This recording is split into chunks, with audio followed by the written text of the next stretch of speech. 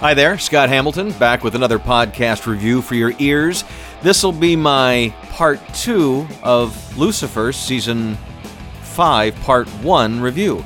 I did a Part 1 of Part 1, and now I'm doing a Part 2 of Part 1, not to be confusing.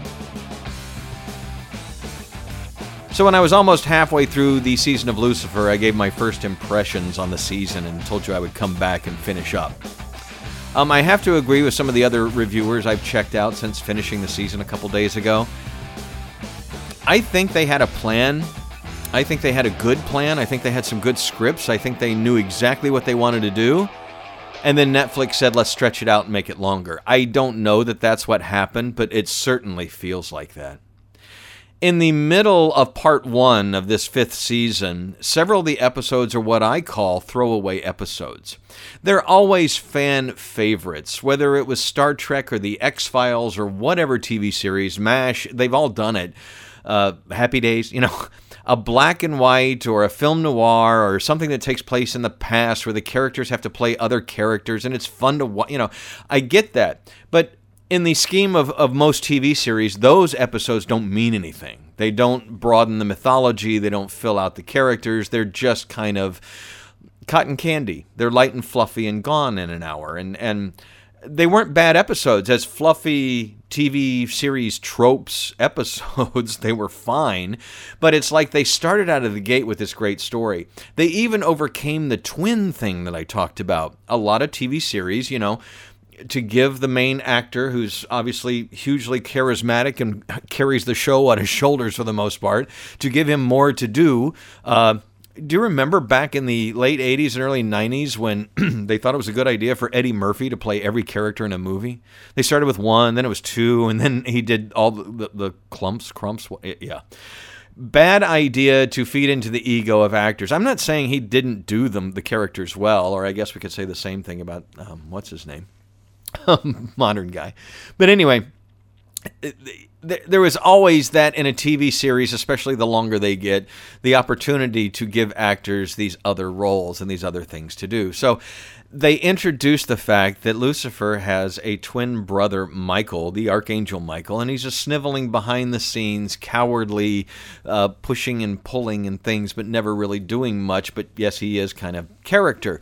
And I thought the actor did fine with the American accent, or removing the British accent, I guess, and the role. I hated that they felt the need to go into that trope on this show when they have so many other things in the mythology of Christianity and God and the devil and all that they could have gotten into. But anyway, so they did the twin thing for a couple of episodes, and it was actually as well done as one of those twin things can be done. I really didn't have much complaints. And then we started in with there was a black and white film noir episode, and then there was another episode that really didn't have anything to do with the story. It was just a one-off, it was kind of different and strange. And then they eventually got back to telling the story, and by the last 2 episodes, the season was great again. So it feels to me like it's a donut. Like the stuff in the middle was made to be the fluffy filling that filled out the season so they could have a second half of a season part 2, which I don't know why they did that either, unless COVID stopped them filming, and I probably should have done the research, and that's probably why it happened. But it just seemed like somebody before all that happened decided, let's split the seasons into 2 and fill out this first season with where we're going to go. Now, I'm going to get into a little bit of spoilers here in the final episodes, the last 2, because this is still only part 1 of the 5th season. We have a second part coming in a couple months. So I don't know how spoiler this is going to be, but I'm going to talk about some things that end, but this is a cliffhanger ending that goes into the next half of the season. If you don't want to know, don't listen. You can tune out now and come back to the next podcast. It's okay. Check the links below, subscribe, share, and thank you for listening. So in the last 2 episodes, last 2 or 3 episodes, Michael starts pushing the detective's ex to basically shoot Lucifer. I'll just cut to the chase. He wants him to shoot Lucifer, and in the second to last episode, he does. And because Lucifer is in the presence of his God-created girlfriend, that's the other thing that she's dealing with in this season, it looks like he goes down and dies. Because if you know anything about the mythology of the series, when she's around, he's vulnerable. And they play into the storyline that maybe he chooses to be vulnerable. Maybe it's subconscious, but still, maybe it's a choice.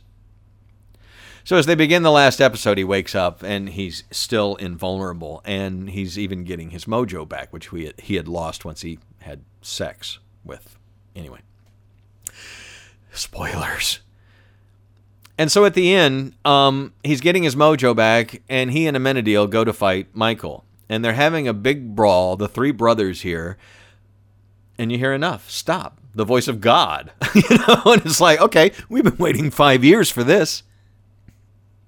Well, not to give anything away, but guess who is God? Yeah, the Allstate guy. The president from 24. Why is his name escaping me at the moment? I love his voice. He's a great actor. But I thought, wow, what casting to make. He's got the voice, and he could be their dad, so kudos. So I will say with the last couple of episodes of part 1 of season 5, they redeemed the whole twin thing. They redeemed the whole fluffy. I thought the last couple episodes were great. I thought it is why I watch Lucifer. Lucifer is not one of those things I watch like Citizen Kane. It's a pop culture TV show that started on CW that's based on a minor comic book. And it's deviated from the comic book and become its own thing. That being said, I watch it for the same reasons that I watch Supernatural or X-Files. I just like that kind of show, and I grew to like the characters. I said in my many reviews of Lucifer over the years, or over the last year, that I wasn't a fan in the beginning. I didn't even want to watch the show. I figured it was one of those young adult with pretty people shows and didn't have much going on, and there is something to be said. It is one of those. But they did do interesting things with the Judeo-Christian mythology that they base everything on, and kind of had fun with it like Supernatural does. And the show doesn't have the same vibe as Supernatural. It's definitely slicker and whatever, but it's the same, I don't know what you call that genre, TV, horror, fantasy, comic? Anyway.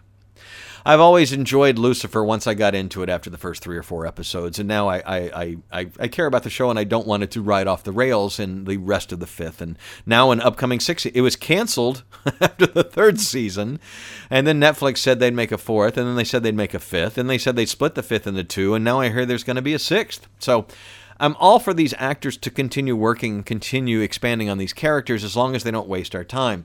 And having the 2 leads sleep together is one of those things that most shows don't come back from. It happened to Moonlighting and many other shows. Once the will they or won't they is taken out of the equation falls apart. Now, this happens and a couple more episodes go on, and maybe Lucifer will be that rare show that gets past this. And maybe that's why the twin thing was introduced, to give us another side of drama, because we couldn't do any more drama, wring that out of their relationship. I don't know. I'm not in the writers' heads, and I am not one, this is interesting, I am not one that's going to go read why they wrote what they wrote. I do sometimes with movies. I will do that kind of investigation, but I want to take the art, whatever it is, on its face value. If I read a book, I just want to read the book. If I listen to an album, I don't need to know that the lead singer quit halfway through, or somebody went to rehab, or somebody abused somebody.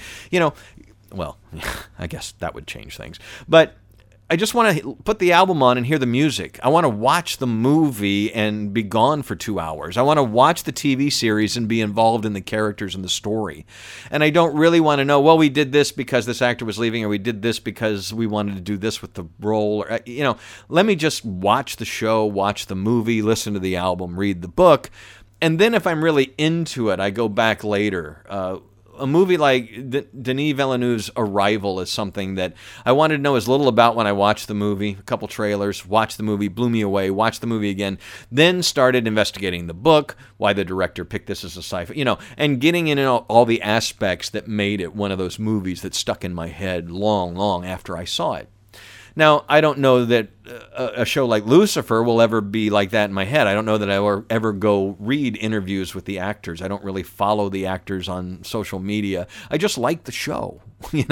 I haven't gotten that much into it, but I have with other things. And so, dude, I was Mulder and Scully central for all the years of the X-Files until it ran off the rails.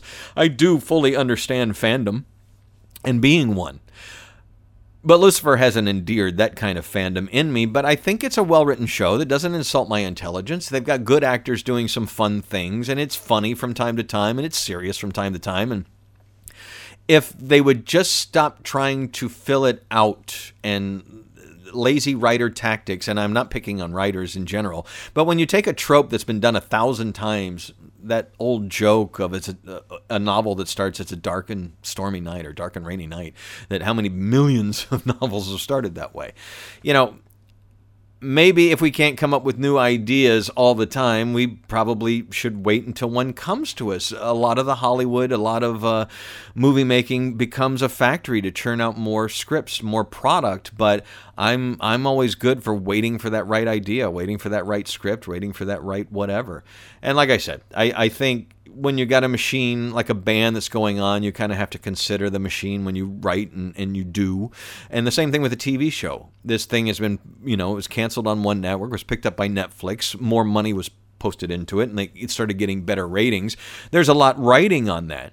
I just don't think that's the time when you start doing the fluffy episodes. When you're building a fan base that's really into the storyline, and you take us out of the storyline and do some fantasy episodes just for fun. It just felt like padding. But overall, I have to give the season a thumbs up for the way it began and the way it ended and what it leads to in part 2 that's coming very soon. Do you watch Lucifer? Like to hear about it, what you thought about the series. Like I said, I like the beginning and the end. Just I'm not a big jelly donut fan. Just give me the donut.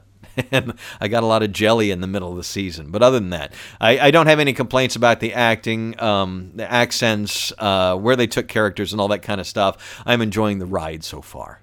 I'm Scott Hamilton. My links are below. I won't bore you to tears with what I say at the end of everything. Just have a great day, and if this gets posted over the holiday weekend, I hope you're enjoying it.